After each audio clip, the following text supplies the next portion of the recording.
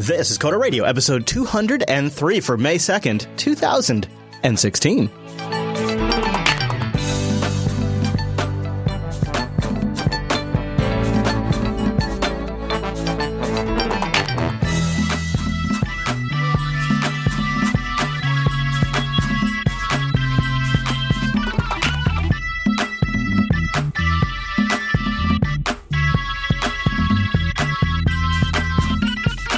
Everyone, and welcome to Coda Radio, Jupiter Broadcasting's weekly talk show taking a pragmatic look at the art and business of software development and related technologies. This episode is brought to you by our two fine sponsors, DigitalOcean and Linux Academy. I'll tell you more about those great sponsors as this here show goes on. My name is Chris, and joining us every single week is the recently successfully forked Mr. Michael Dominic. Hello there, Michael. Hello, Mr. Fisher. Hello, Proud Papa. How is everyone doing over there? Everyone is good. Currently, we are in the middle of a nap time. I noticed you got that hushed tone a little bit. It's that that hiding in the basement sort of. Yeah. Don't make a noise. We got a couple hours here to sleep before it's going to be feeding time, and then everything's chaos again. Oh my God. So have you gotten like a few late nights? I know that was my big thing is because I was already sort of a late night owl as it was when it came time to stay up late with Dylan or something. Put him in the sling, go work for a while, and stay up till like 1, 2 in the morning working. Have you been doing a few of those? Yeah, me and Dracula are on the same schedule, it seems like.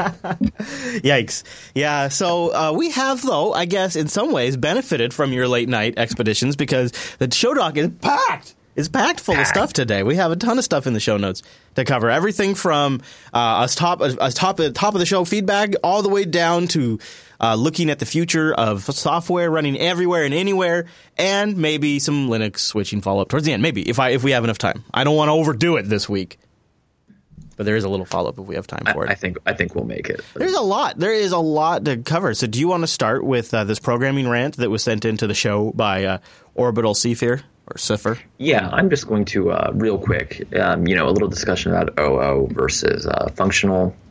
And it's a great post to our subreddit, though if you look at the comments, didn't necessarily agree with him.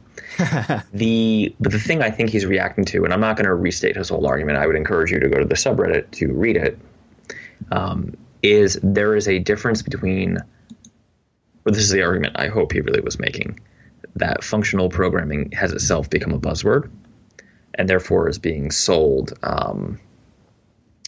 in a way that's not really appropriate. Now, he does have a point about all of it just being syntactical sugar over imperative programming, which is not really correct.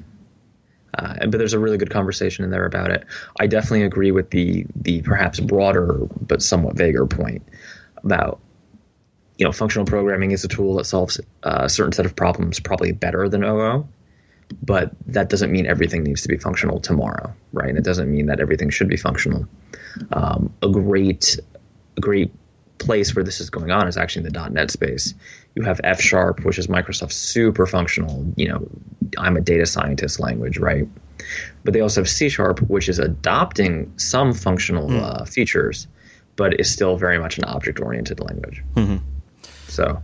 it strikes me something you said there, and it's actually, I think, was probably a point of the discussion. The way something sort of becomes marketed and then it becomes like a brand almost, and I'm using brand really super roughly here, but it happened a lot in my areas of IT as well. Is that there's a thing or a concept that sort of becomes general knowledge, and by the time it reaches general knowledge, it has almost no meaning at all. Another good example of this would be like the meaning of 4G on your cell phone. LTE spec really was going to be, they came up with LTE as a continuing generation, evolving technology because they couldn't actually get to the original speeds that 4G was supposed to be. So 4G, by the time it actually made it to consumers, had a completely different meaning. It was just branding for get you a new phone. And there's concepts that are core technologies or core functions that have very specific meanings that by the time enough people seem to know about it, it almost can be used as a way to lure the less critical thinkers into just, that's a great idea because it's got, and then insert buzzword here, or it has, or it is, and then, it is based on, or something like that, and then boom. Okay, sure. Oh, yeah, sure. And then... and I would also add to that, one of the dangers, particularly when we're talking about functional programming, seems to be that, of course, the textbook definition, there are functional languages and there are OO language. But in practice, for what I would say 99.99% of the developers listening to this are doing, it's a spectrum, right? So, for instance, even freaking Java is now adopting some functional stuff, very little, right? But Scala has a lot more functional stuff, but it's still technically an OO language. So, and when I say technically, I mean it is absolutely an OO language. I have a couple of points of order that I wanted to bounce off you from his feedback, just briefly, because a couple of like closing paragraphs, which I thought were kind of thought provoking. He says modular design is actually a result of using great frameworks, and less about the language. With exception of everything written in Java and PHP is terrible. Great frameworks help you build code with an expandable structure. So what do you think about modular program design being actually a result of just choosing a great framework? And then that great framework is helping you build code that's expandable or scalable? I'm not sure that it's necessarily the framework itself, right? Obviously, picking a good framework will help. For instance, Ruby on Rails, the problem it originally solved was having more organized web applications, right, using the MVC model. But that doesn't mean that there's not a bunch of Rails spaghetti code out there too. I think it's another way of saying. I think it is another way of saying right tool for the right job. Well, it's right tool for the right job, but there's actually a much broader point. You can also torpedo yourself early on by picking the wrong framework. Well, it doesn't matter what framework you pick, right? Or whether you're trying to be OO or functional, if you don't actually invest the time in software architecture, systems design, things like that. Mm-hmm. Now, that's something that I particularly have struggled with. When you're working with a lot of startups, cowboy coding tends to be the day because no one wants to pay for documentation. It is something that, I've literally more and more I'm starting to get to the point where if you don't develop some sort of software architecture documents, you're probably going to waste a lot of time reworking and refactoring that you don't need to. Boy, isn't that a good reality check? Yeah, and that's independent of what framework you choose. Now, if you choose something crappy or if you try to apply, OO patterns to a job that's more functional or vice versa, functional patterns to a more OO job, obviously you have problems, right? I mean, it's the right tool for the right job. But there's a point, and I think on this show particularly we don't cover it enough, about doing your damn homework. And it's really not a good idea to, go command space Xcode file new or Android Studio new, right? Whatever your IDE of choice is, and just start coding. Rant over. Emacs. On the line of reality checks and things like that, so there is something that I sometimes try to underplay just because I don't want to be offensive, but I sometimes I listen and I read some of the feedback and we talk about things and I can't help but come at it from a very practical sysadmin style perspective, and I look at some of this stuff and I go, well, this is obviously programmer self-delusion. And I don't mean to be so harsh, but there is a little bit of that. I feel like sometimes I come at this as an outsider with an outsider's perspective, and I can say, you guys are being a little ridiculous here. Here's what I mean. He says, I personally believe the reason for this recent chatter is languages like Go, Rust, and Swift is because they are looking to establish themselves, and the best way to do that is demonize their current big players. I'm going to stop right there. It almost implies that like there's this grand conspiracy at play to promote the agenda or propaganda of Swift, Rust, or Go. Like they have a dark organization behind them that is out pushing agendas forward on the net about their advantages and demonizing the other languages. And this line of thinking, it seems very boxed into me. It feels very like well, my idea, my solution is so right that there must be a concentrated effort to intentionally demonize what I like because it's so obviously it's great. And that to me feels like the beginning of self-rationalization about your choices and the beginning of shutting down your perspectives of maybe finding newer and better technologies. I'm actually going to defend the original poster here a little bit. I think you're right to a point that his argument about hating, part of his argument is factually wrong, that it's all syntactical sugar, but let's just ignore that because, maybe that's not what he meant in the heat of the moment. He said the wrong thing. There is, frankly, it's annoying, right, to have some quantifiable experience. You know, let's look at my Swift hate, right? It's because I have a decade of Objective-C experience, right? And it kind of diminishes any competitive advantage I would have. And maybe I'm projecting onto this fellow, but my feeling from reading his post, and tell me if you agree, is that he feels like his skills or his knowledge is somewhat being degraded, right? Yeah, and I think he's also right to a degree, because he says, just to ensure that this post sounds adequately trendy, I'm going to throw in some buzzwords. Scrum, Agile, OOP, functional, and of course viral. Like, he's right to some degree too. Like, I'm not trying to completely underplay what he's saying. There is a certain hype factor to Rust and Swift and Go, but definitely Rust and Swift. But I don't know if it's necessarily unjustified either. So, right, I'm going to put him on the couch and I'll put myself with him. We have to suck it up, right? Like really, we may think that, you know, our former interns are simply wrong, right? But it doesn't matter. You can't fight the tide. So, of course, using functional programming, using these new technologies for no reason is not optimal and is frankly stupid. But the reality is that part of technology is marketing. And, you know, sitting there and digging in your heels like a little mule and saying, I'm never going to do Swift. I'm never going to look at functional concepts. I'm never going to do this or that or Agile or whatever, you know, whatever your pet peeve of the day is probably not the best choice. Yeah, boy, you are really right about the really hard. I feel like when you say it doesn't matter if you're right or wrong, like for example, our poster here, Orbital Sapphire or Saphir, whatever, could be 100% right. It just almost doesn't even matter, though, because the force of the market moves forward regardless if that's the direction it's going.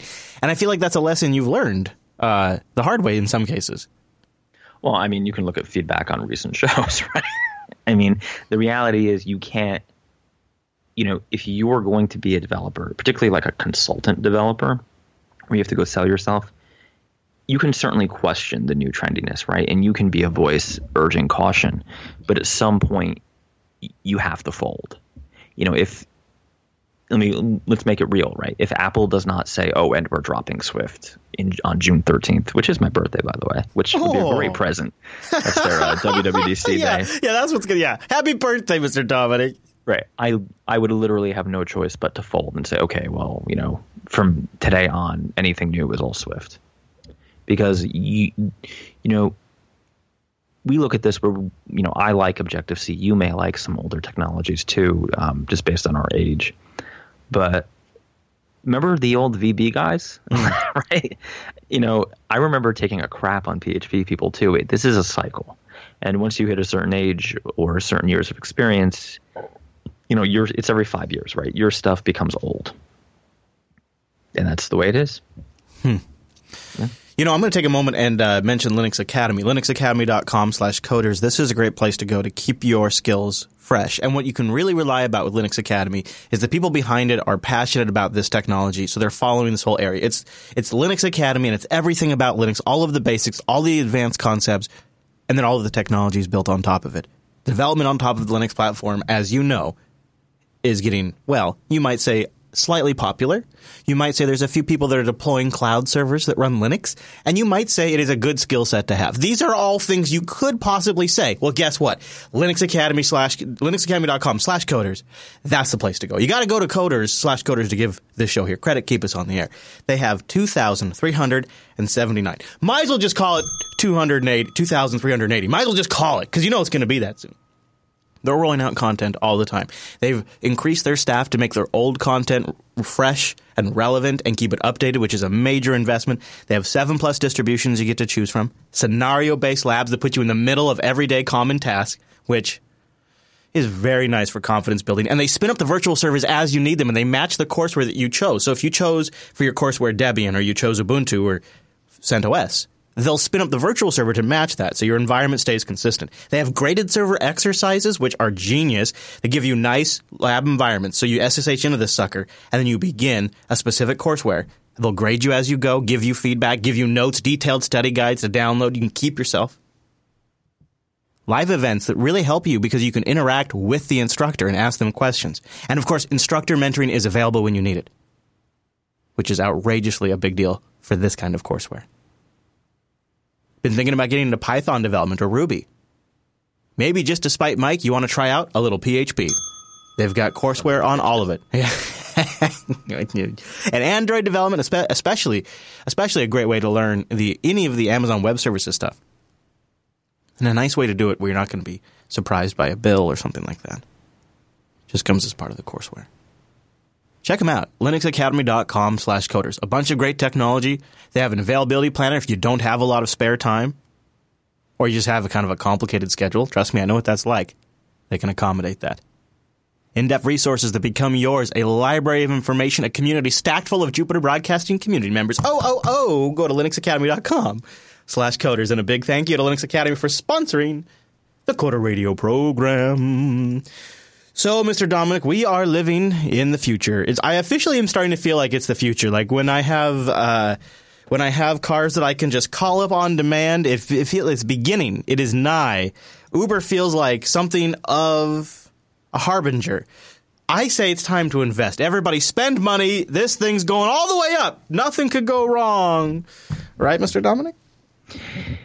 I just want to say, called it, bitches. Wait a second here. Hold on a second. Get out of here. And I might as well give you a little... Inappropriate? There you go. I can't hear the soundboard at all. Oh, really? How about now? Inappropriate? There. Nope. Turn it up. Well, basically it's an inappropriate. It doesn't matter. It doesn't. No, All it right, doesn't. so- It literally does not matter. So my rule of thumb for tech is once it's in the Wall Street Journal, Yeah. it's now history. Oh, Meaning because it's so already happened. obvious that the Wall Street Journal's covering it? Is it? The Wall Street Journal picked it up. It's like, somebody reporting that someone died right after the funeral. It's like, no shit, Sherlock. Yeah. The tech bubble is bursting, and I don't want to talk about this for too long, but I've been calling this for a while. Some on-hands experience dealing with potential clients who are looking for funding in the New York area. Did you hear that? I did hear that. Yeah, there we go. I Well, fixed it. There was there's just not a lot of capital to be had. So you're seeing like a drying up of funds? Well, I'm seeing where tech investing is becoming like everything else. Great, go pop open your 401k or your savings, make a proof of concept, get some customers, get some revenue, and then come back with some metrics. Rather than you being able to go in, in 2009, you could go in with a PowerPoint, a pack of Juicy Fruit, and get $1 million valuation. Now we're in a different world, which is probably a function of the market maturing, particularly for mobile apps, but also Uber, it cannot possibly be worth $6.25 billion. Yeah, okay. So to that point specifically, venture capitalist Bill, I'm going to say Gurley, I don't know, of Benchmark, that's one of the firms, described this phenomenon at length. And here's a tricky thing that they're doing. And it's funny, if you've watched the TV show Silicon Valley, this is in there. It's dirty term sheets. They allow some companies to continue raising money at higher valuations by promising bigger payoffs to new investors. So each time they get a round of investing, now all of a sudden they're valuated at this new amount that the investors were willing to go in. And then they can go to the next round of investors who will say, look, we were valued at this, and now we've done this much work, so now we should be valued at this. And they're essentially floating that to each round of investors. At a certain point, of course, that bill comes due. And then, of course, some of these companies have major burn rates, which gets them into trouble very fast. So they have almost a catastrophic downward shift once they hit a red line. Investors who have been burned at one company will be more reluctant to support higher valuations elsewhere. As word spreads through the venture community, other investors will return, and then they become cautious as well. They say venture investing is like any other market, torn between greed and fear. Yeah. The fear cycle is where we are living right now. And the Wall Street Journal shows like Dropbox, for example, Cloudera, Uber, and they're all showing the different trends that are in place. So do you think this really has any impact on somebody like you who's in a sort of... Oh yeah. Yeah. Okay, really? Okay. Oh, this is a huge impact on me. Even though you wouldn't say, even so you're not necessarily going out to get VC funding, because now that means your customers will be getting funding? Is that what it is? This is so when your customer base is suffering, it's not great for you. Okay, yeah. Though I'm so happy that I pivoted to larger, more business-oriented customers. So do you think, really, so when I hear this, I think, though, it also in some ways, though, doesn't it sort of fundamentally prove that your method of bootstrap it myself and make a lifestyle business that I can get as big as possible without having to go to funding, Doesn't that sort of say that long term you're making the right bet, even if it means your customers are going to be suffering short term? So, and I do want to get off this quickly because we have a ton to cover, but I just finished a book called Disrupted by Dan, I think it's Lyons is how you say it. Yep. Which it covers this exact thing. Everybody should read it. It's on Kindle. It's like $11. The main point he makes, other than laughing at crazy valley culture, is that the game you and I are in, which is, making a profit every month or every quarter so we can pay our bills, feed our kids, things like that, is not the same game that VC-funded startups are in. They're in the game of inflating valuations beyond what they're actually getting in revenue to have, an exit, right, to IPO or to get new funding. Or, one thing that you often don't hear about too much is that usually in later stages of funding or even in a Series A, the founders will actually get a little bit of a payout. Right. So they don't really need the company to be sustainable at that point. That's not always true, and I don't mean to denigrate all founders. It's just something that does happen. For instance, your business is by definition profitable, right? Unless you have some giant line of credit that that I don't know about. No. Although some days I think about it because we have a building work that we need to do, which is right. Starts at $10,000. Right. But let's say your profit a year is like $100,000. VCs would rather you have $1 billion or $1 million loss than $100 profit because. What's the Russ Hanneman quote from Silicon Valley? Oh, no numbers. That's measurable. Right. It'll never be enough. Yeah, and it's also for them, too. They're playing at a bigger level where they're buying up a potential future market. And so they're willing to invest in several companies in a certain area. And to them, it's one of many things that they have in the pot. It's a very distorted market, right? It's not about what these companies are really worth as businesses in the traditional sense. It's what are their shares worth that another investor will theoretically pay later. Yeah. I guess we could also. It's a topic to Simran because it's going to be going in this direction more. Maybe we can talk about it in the future if we have. Yeah. But I know you have been spending a few late nights thinking about bots. Bum, bum, bum. And it's funny. I've been thinking about bots lately too. And even though I know we just recently talked a little about it on the show, it's sort of taken on a new life with you. What's going on over there? Yeah, so I mentioned it on the show a couple weeks ago. I've been playing around with the Microsoft bot framework. I have a little bit of I don't want to call it a full review, but let's call it a micro review or first impressions. I love it. A couple things I overlooked the first time we talked about it. So you can write your bot in C# or Node.js, i.e. JavaScript, which is interesting.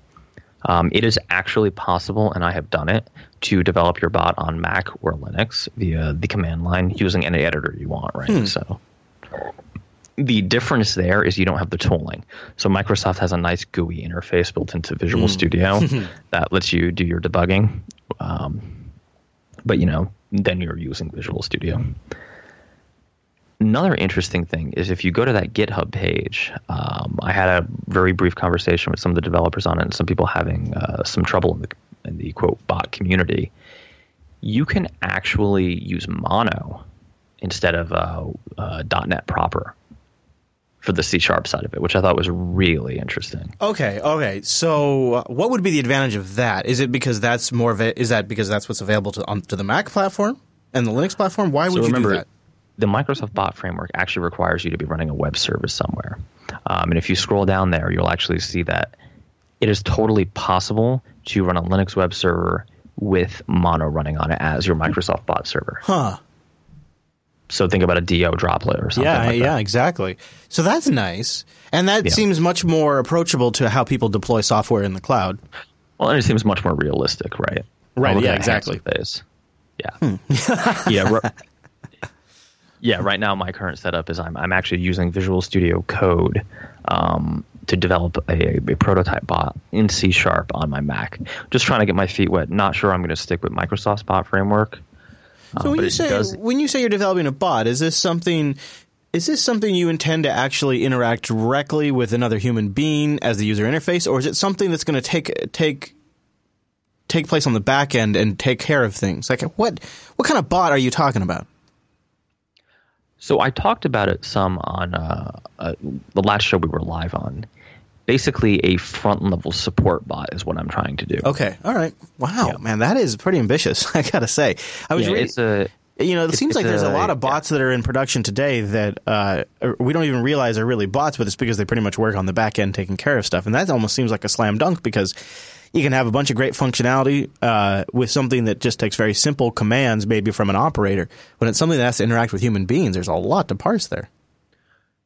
Well, one thing I will give the Microsoft framework is they have a lot of built-in plugins that make that a little easier. If you cared about Skype, it would be even better. Unfortunately, I don't. So the advantage from Microsoft is, here, we're going to give you these bots. We're going to give you some of the stuff to work on these bots. Well, they give you these plugins, right? So think of it as interaction layers, right? They give you and one the for advantage Slack, to them is what? Maybe you'll integrate with Skype? Is that their... the advantage to them is it makes it easier, right? So if you already have these prepackaged libraries you can use, you'll save time. The concerns so far that I'm having with it, it absolutely positively works on Mac and Linux. Visual Studio is still the first-class citizen here. So Windows. Right. Which is just, if we get to it, we'll talk about it more, is just not my ideal dev environment. I worry about lagging support, right? I also worry about the Mono project. What is going to happen to the Mono project? Because that's a pretty severe dependency to have. Mm-hmm. We've talked about it, I think, in episode it was 17. We talked about dependencies.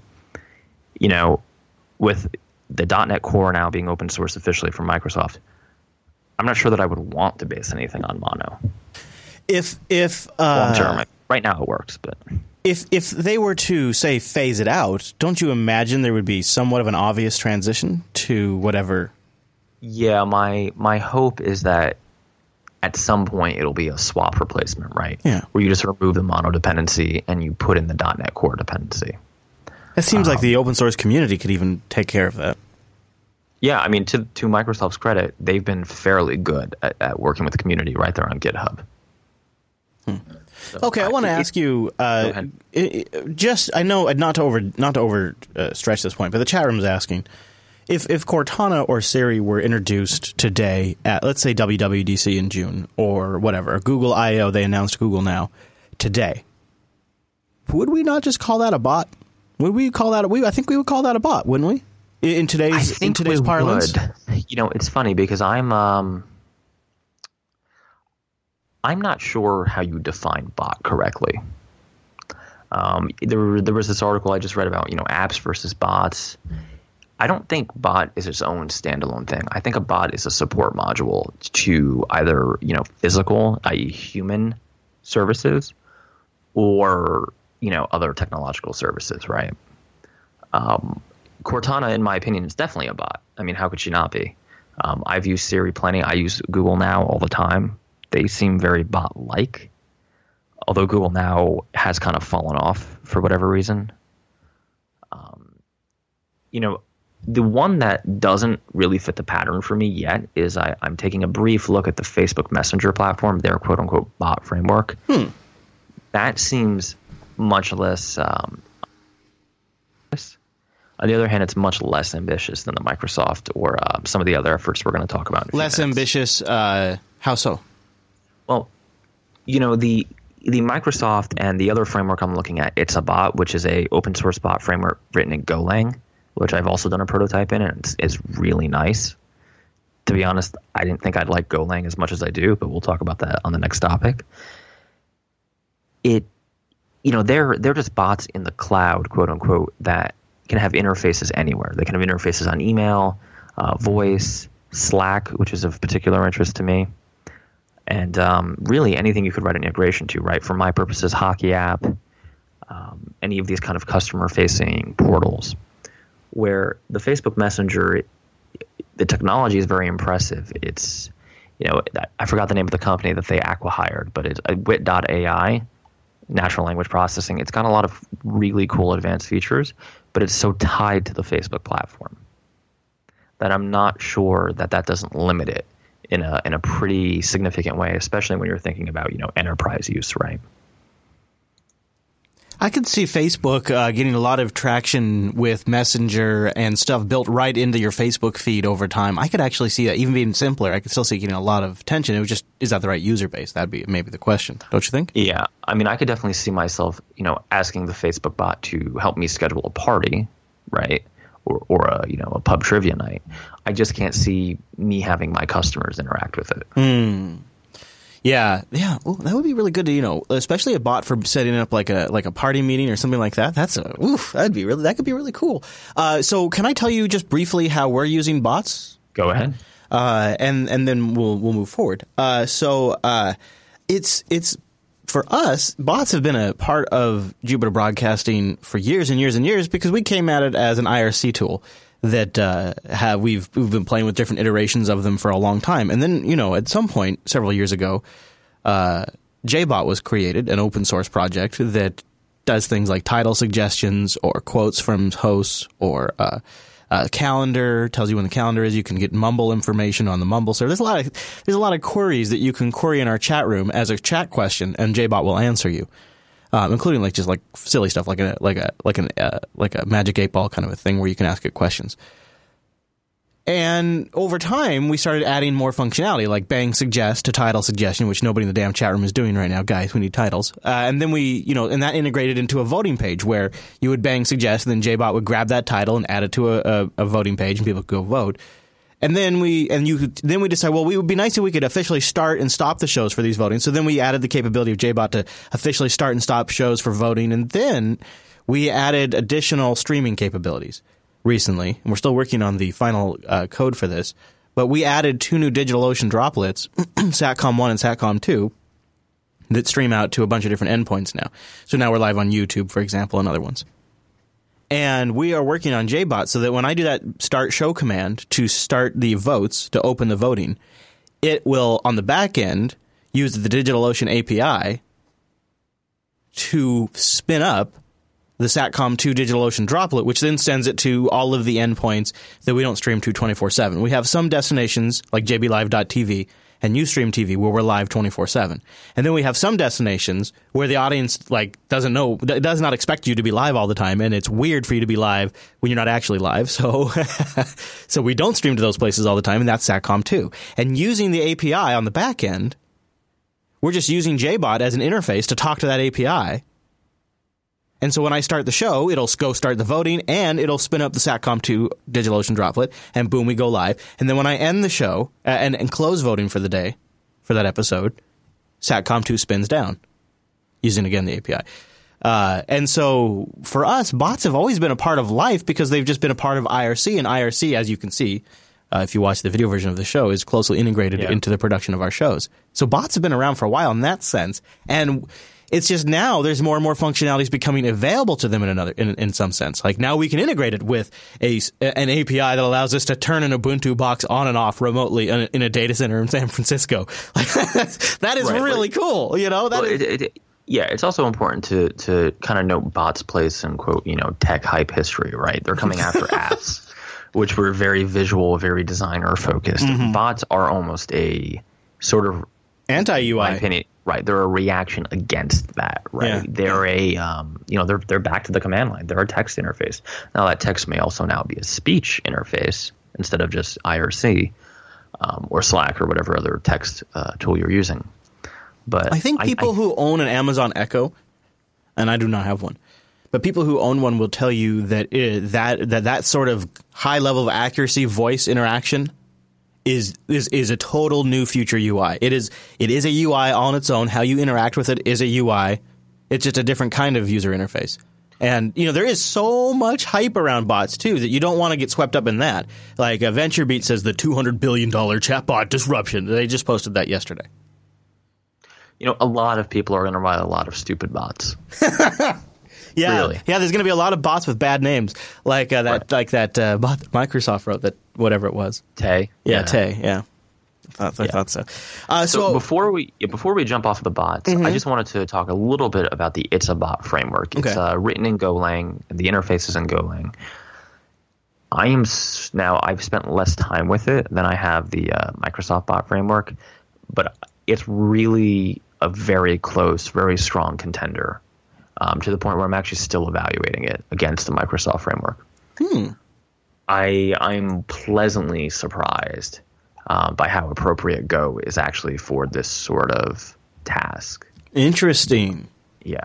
I think we're going to talk more about Go in just a moment. Before we move on, because while we're still semi-bot related, I did mention them. I'll mention DigitalOcean. Go over to DigitalOcean.com and support this show by using our promo code CODERDIGITAL. That's one word, lowercase. All smashed together. Coder Digital will give you a $10 credit. You can spin up a rig yourself and try them out. Now, there are go-to Linux infrastructure on demand. They have Ubuntu 16.04 rigs ready to go right now. It's been out for just a few days, and they're right on top of that. In fact, they have great tutorials, too. So even if you're going to deploy a machine and you're not totally up to snuff on how to manage it, really good documentation. Here's one on Let's Encrypt, how to secure Nginx with Let's Encrypt. Here's one that's just what's new with Ubuntu 16.04. One of the things that's really nice about DigitalOcean, if you're an expert or a beginner, you're going to love their interface. Oh, it's good. It's really, really well done. Very powerful, yet it's very straightforward. And you heard me talk about their API just a few minutes ago in the show. They have a great straightforward API that they iterate and they make as a full feature set. Just like their interface is a full-featured interface, their API is a full-featured interface. And in fact, it's not just the stuff we're writing. There's tons of good open-source code, including their command line, docCTL, I think, or docTL, a command line interface for your DigitalOcean droplets. So you can go all the way from one of the best UIs or the best UI in the business to the command line. That's so cool. You can spin up machines with Nginx and Ubuntu and Docker ready to go, entire application stacks, or just the bare system. They even have FreeBSD, and they have data centers in New York, San Francisco, Singapore, Amsterdam, London, Toronto, Germany.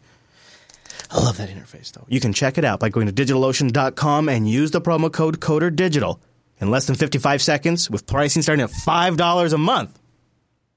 Man, that's nuts. For $5 a month, 512 megabytes of RAM, a 20 gigabyte SSD, because they're all SSDs, all up the lineup. The pricing is super straightforward. Comes with a blazing fast CPU and a terabyte. A freaking terabyte to transfer. DigitalOcean.com for your next project, for your next experimentation, for your next production server. You can spin up a few, spin up a bunch. Check out that private networking to have back-end servers, a great way to save on bandwidth and have secure back-end servers with maybe a front proxy or a front web server with a back private database. Nice, secure, private networking available. Backup snapshots. It's fantastic. Over at DigitalOcean, DigitalOcean.com. Just use that promo code CODERDIGITAL so you get a $10 credit and we get credit for your visit. DigitalOcean.com. And thanks to DigitalOcean for sponsoring the Coder Radio program. So, Mr. Dominic, you've had some time with Go, and you didn't go. Yes, that's awful. I'm sorry. Indeed. So, you may remember about 4 or 5 months back, whatever it was, I was fooling around with a BeagleBone Black, which, for those who don't know, is kind of a Raspberry Pi Arduino alternative. Yeah, a beloved one in our community, if I recall correctly. Yeah, big fan. A little expensive, though. I decided to give something called a GoBot a go. See what I did there? Which is a framework for developing, let's call them maker projects. But very confusing actual robots, right? Because we talked about software bots. Now we're talking about, quote unquote, gadget bots. The reason for that was pretty simple. They actually have drivers and support for the BeagleBone Black, which is the piece of hardware I have sitting on my desk. And I found it to be really interesting. I've had this kind of maker project that I've been wanting to do for a while.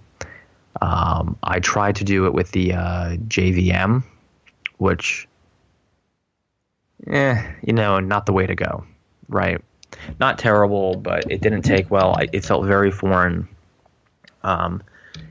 Just not the right tool for the job, I think. And before we jump too far into the Go stuff, of course, Python is, an option. Mm-hmm. That's very popular. I specifically wanted to try something more new because I am a curmudgeon. And I'm trying to be less of a curmudgeon. You're just curmudgeon. You're just trying to get me to play this. Yeah, it's exactly curmudgeon. So the GoBot framework is interesting in a couple ways. One, it is compatible with not just the BeagleBone, but it's actually compatible with Arduino, Raspberry Pi, and a whole bunch of other standards. It is, I believe, open source. I could get you the license, but just look it up. Is that at GoBot.io? Is that GoBot.io? Yes. That's exactly right. GoBot is a framework for robotics, physical computing, and the Internet of Things written in the Go programming language. Yes, you guessed it. Yes. Yeah, and it's up on the GitHubs, and I can look into the licensing if you want while you talk about it. Yeah, go ahead and look at the licensing. Wow, look at that. That. They're also targeting, of course, Internet of Things. That makes sense, but they're targeting drones. Not too surprisingly. They have an Atari joystick on here, the Leap Motion, the Pebble Watch, the Raspberry Pi. That's one of the main things that was attractive to me for it. It's kind of a multi-purpose framework for these type of IoT projects. And it's got 17 GPIO drivers ready to go. Yep. And we should also note for people who aren't interested in the Go language that the same vendor also has, again, for free, Project Cylon, which is a JavaScript sister project to this. Yeah. And Project R2, which is spelled ARTOO, which is a Ruby alternative to this. There are some differences in what they do and don't support and what devices they do and don't have drivers for. But all in all, they look pretty high quality. I've only played with the Go one myself. Looks like it's Apache licensed. At least some of the modules and stuff that I'm looking at are Apache licensed. So yeah. that makes sense. Yeah. What I find interesting about this, Chris, is we were just talking about software bots, and a usage I have in mind for that type of project would really go well together with an actual quote-unquote IoT device or a real bot, right? Why couldn't the software bot be like a manager or a supervisor to a bunch of little IoT devices? Explain to me, son. Explain to me. Let me explain. So these software bots, like the Microsoft Bot Framework, it's a bot, all live in the cloud, right? So theoretically, to communicate with them and for them to communicate with any other devices, all they need is an open connection. Right. Obviously, I hope you encrypt it. But there's no reason that you couldn't have a bunch of little, and it could be silly things, right? A coffee timing bot that communicates with your bot in the cloud, your personal assistant, and tells it, okay, time to brew coffee. Yeah, I could see this. And in this is sort of like, is it one master bot that controls all the devices? Is it? That's what I would be thinking, almost like a, let's go super sci-fi here, like a Jarvis type thing, right?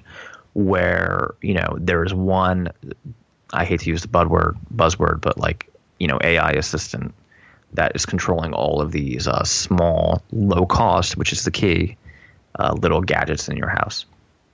So, are you familiar with the Mycroft device? What is the Mycroft.ai. Mycroft is it's a Kickstarter. I think I backed it. We've talked a lot about it on Linux Unplugged, but it is an open source Amazon Echo, Siri, Cortana, Google Now type competitor. But what's cool about it is because it's open source. Now, the Mycroft hardware bot itself, like the little device, is Raspberry Pi based. But all of the bot intelligence, all of the intent parsing, all of the language processing is all open source code that runs on Linux. And so they have versions where you have it on Ubuntu desktop and you can pull up Mycroft like you do Cortana. They have a version that runs on a VPS. They have a version that runs on the Raspberry Pi. And it's actually a pretty slick little project. I won't say too much about it because I've talked about it a lot in other shows. But here's a little bit about it. Sarah, it's time to wake up. The weather in Lawrence is 73 and sunny. It will be warm today with a 10% chance of rain. Mycroft, start some coffee, will you? Mycroft, connect to Alice's room. Alice, sweetie, it's time to wake up. So they have. I love the Linux Penguin. Yeah, so they have here, an example of it working in a piece of hardware. But really, to do this, you have to have it run as software on Linux, and they already have it. They already have it working with things that have like obvious APIs, like Hugh Phillips and the Wii Motion stuff, and Smart Things, and they already have it connecting to things like Chromecast and Dropbox and Spotify and Plex and all of that stuff and Roku, and so they already have like a lot of this working. But I'm not actually. It's funny. I'm not super excited about the little hardware device. I could use a hardware device as a front end client to something like you're talking about.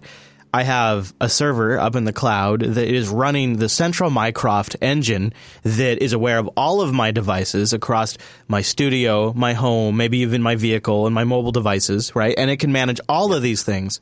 Well, and you're already carrying a hardware device that has the microphone and the processing power to do this and the constant connection. It's called your damn cell phone. Right. Yeah. So you don't need, and in fact, if you have an Android wearable, we don't even need it.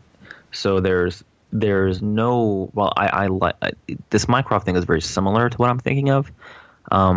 I think it's a huge difference to actually require you to put all these little, that's more like the Amazon Echo, right? You have to put all these little terminal devices in every room of your house. Yeah. What I'm thinking is everybody's got their phone strapped to their face anyway all day. That should be the default management console. So they are also experimenting with Mycroft integration on Ubuntu Touch. So Mycroft is the built-in guide there too. Here's just one more thing, really cool. They have an Adapt Intent Parser, which is open source code. They have the Mycroft Core, which is the technology core and the APIs and all of that. They have the text-to-speech mimic, so you can have it do text-to-speech, obviously, and open speech to text. And here's something that's really cool is they're working on making it sound like anybody you really want, which is also kind of a neat trick. Like here, this was sent to me. I was going to save this for Linux Unplugged, but because it fits in so perfectly, this was sent to me by Ryan, the CTO of Mycroft. This is a voice simulation of Popey, who you can hear on Linux Unplugged or the Ubuntu podcast, right, saying that he secretly runs Arch Linux. This is generated by Mycroft. I secretly use Arch Linux. And it sounds That's like not that bad. Yeah, it sounds like a robot too, but at the same time, it also sounds a lot like Popey. I secretly use Arch Linux. Yeah, it sounds like he called in on a really crappy connection. Yeah, and I just find that to be this for people that maybe want to build their own solution. I secretly use Arch Linux. You could build something around this as a product, I think.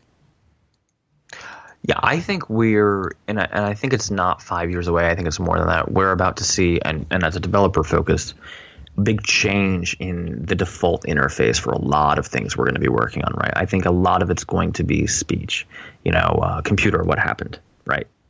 Really, I think it's about time we went Captain Picard. You're just trolling me now at this point, that? No, I'm not. I mean, this is the first technology in a while, and I don't. And to be clear, I don't think this Arduino, Raspberry, I don't know which standard is going to be the right one. But these kind of, quote, maker technologies and these bots, I don't think they're separate. I think they're actually the way to get there is a marriage between them, right? You need to have both. Computer, this isn't what I wanted at all. You're probably right. I think what you're going to have is the closed systems that are very tightly integrated and have a lot of advanced features for this small range of things they do support. And then you're going to have like the open systems where you can connect a lot of different systems together via APIs or bots talking to bots or whatever. Just one last thing before we go. Noah had just tickled me to no end when he was out here. We went out to dinner and he got a telemarketing call from one of those telemarketing bots that is, hello, you have won a prize. Fantastic. Yeah. And he transferred that call to another bot that he has that is a time waster that pretends to be listening and answering questions based on what the telemarketer says and then intentionally delays them by claiming to have like a bee on him. And like all this, like it just drags the conversation out. So it wastes the telemarketer's time. And Mike, he put it on speakerphone. We're sitting at dinner and these two bots were talking back and forth, wasting each other's time. It was bot talking to bot, and they had no idea that it was two bots talking to each other because they're so dumb. And it went on for 5 minutes, and it was one of the most hilarious conversations I've ever heard. And I do want to move on to the next topic quickly, but there is a common, I think, in every business line of talk where if something bad happens, a customer wants to know what happened, and you're not really sure, so you don't want to tell them yet. Because you don't, especially for publicly traded companies, right? You never want to, how do we say, fan the flames of discontent, right? True. Could that not whole PR lady shtick be a bot? That's like, thank you for your call. We're aware of, the power company, right? When a line goes down, we are aware that some customers are experiencing an outage, and have a nonsense conversation with the person on the phone that all they're doing is just I don't want to say it, but pacifying them, right? Mm-hmm. Because really, the power company is never going to give you money off your bill. Right. Yeah, there are some definitely They're not some. going to do anything. Yeah. Comcast isn't going to do anything. Yeah. Speaking of pacifying, how did your, assuming you want to move on, how did your antigrowth shot go that was apparently very heavily recommended to you last week? Yes. So Antegros did solve the problem. Really? And which desktop did you decide? Oh, okay. All right. Wait, before you go there, which desktop did you go with? No. Okay. Actually. Okay. And during my wife's hospital stay, her laptop was destroyed. So it made a lot more sense just to get rid of the XPS than to replace it. Oh. So all of those hours spent fiddling with drivers, installing, uninstalling, it is now, as we speak, being reformatted for Windows 10. So for a brief moment, you were seeing the other side of the Linux. What's it called when the pasture is green on the side? You went to the greener grass. You saw Antergross. I'll also tell you something about that GNOME desktop. Each distro configures it a little differently, but I've managed to whittle it down to a few essential extensions and a configuration that actually works quite well. But it does take a little bit of getting used to. Well, you gave it a shot, Mr. Dominic. You gave it a shot. Maybe there'll be a future, few months down the road, maybe this time next year, where life will arrange itself once again. A hardware disaster will strike. I will say I still have a Dell desktop here that runs Linux, but right, yeah, and that one's still Ubuntu, right? And you didn't have the Skylake, you didn't, because I didn't have any problems. It's an old machine. Yeah, sure. There you go. I don't know. How can I say this? I don't know if the time I put in was worth it. Yeah, it's too much, right? It's too much research at this point. It's funny because I've been watching Leo Laporte do it too, and he really has been enjoying the process this time around of trying out different distributions. Like he said at some point he's got like a dozen different thumb drives with different distros on them that he's been trying out. And you really, if you go all in and you really spend some time geeking, then you can really get to a place where you're happy with it and you really feel like you got a solution that fits. But it is way too much when you're coming into it. It's just way too much to just straight up move over and have your workflow continue without much interruption. It wasn't even the workflow stuff. A lot of it was like the drivers, right? Like that's the stuff that that really didn't seem worth it. But having said that, the thing Windows too, 10 didn't do much better. The thing too, what's really super unfortunate about the Skylake thing is, in honest to God, hand to heart, Intel has been really super good about drivers for years now, to the point of which they will literally often have the driver in the Linux kernel before they've even shipped the Intel CPU that the driver's for, or the graphics. Like, they have been so good for so many years. They just really screwed it up with Skylake.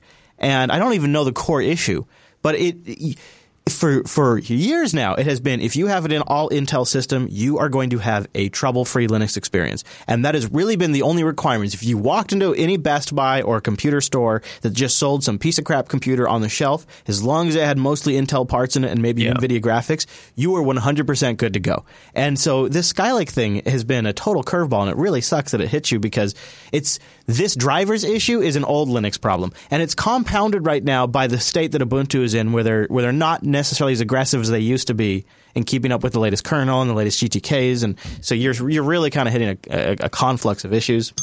Welcome to Linux. Yeah, at some point I was spending more time fiddling with display drivers than I was, actually doing work. So yeah, and that's just with Intel. That's almost unheard of. Really, it's really unfortunate. But the Skylake issue will probably be fixed in a few months. So if you do down the road, try it again. In fact, it might even. I'm sure it'll work fine when I order an iMac.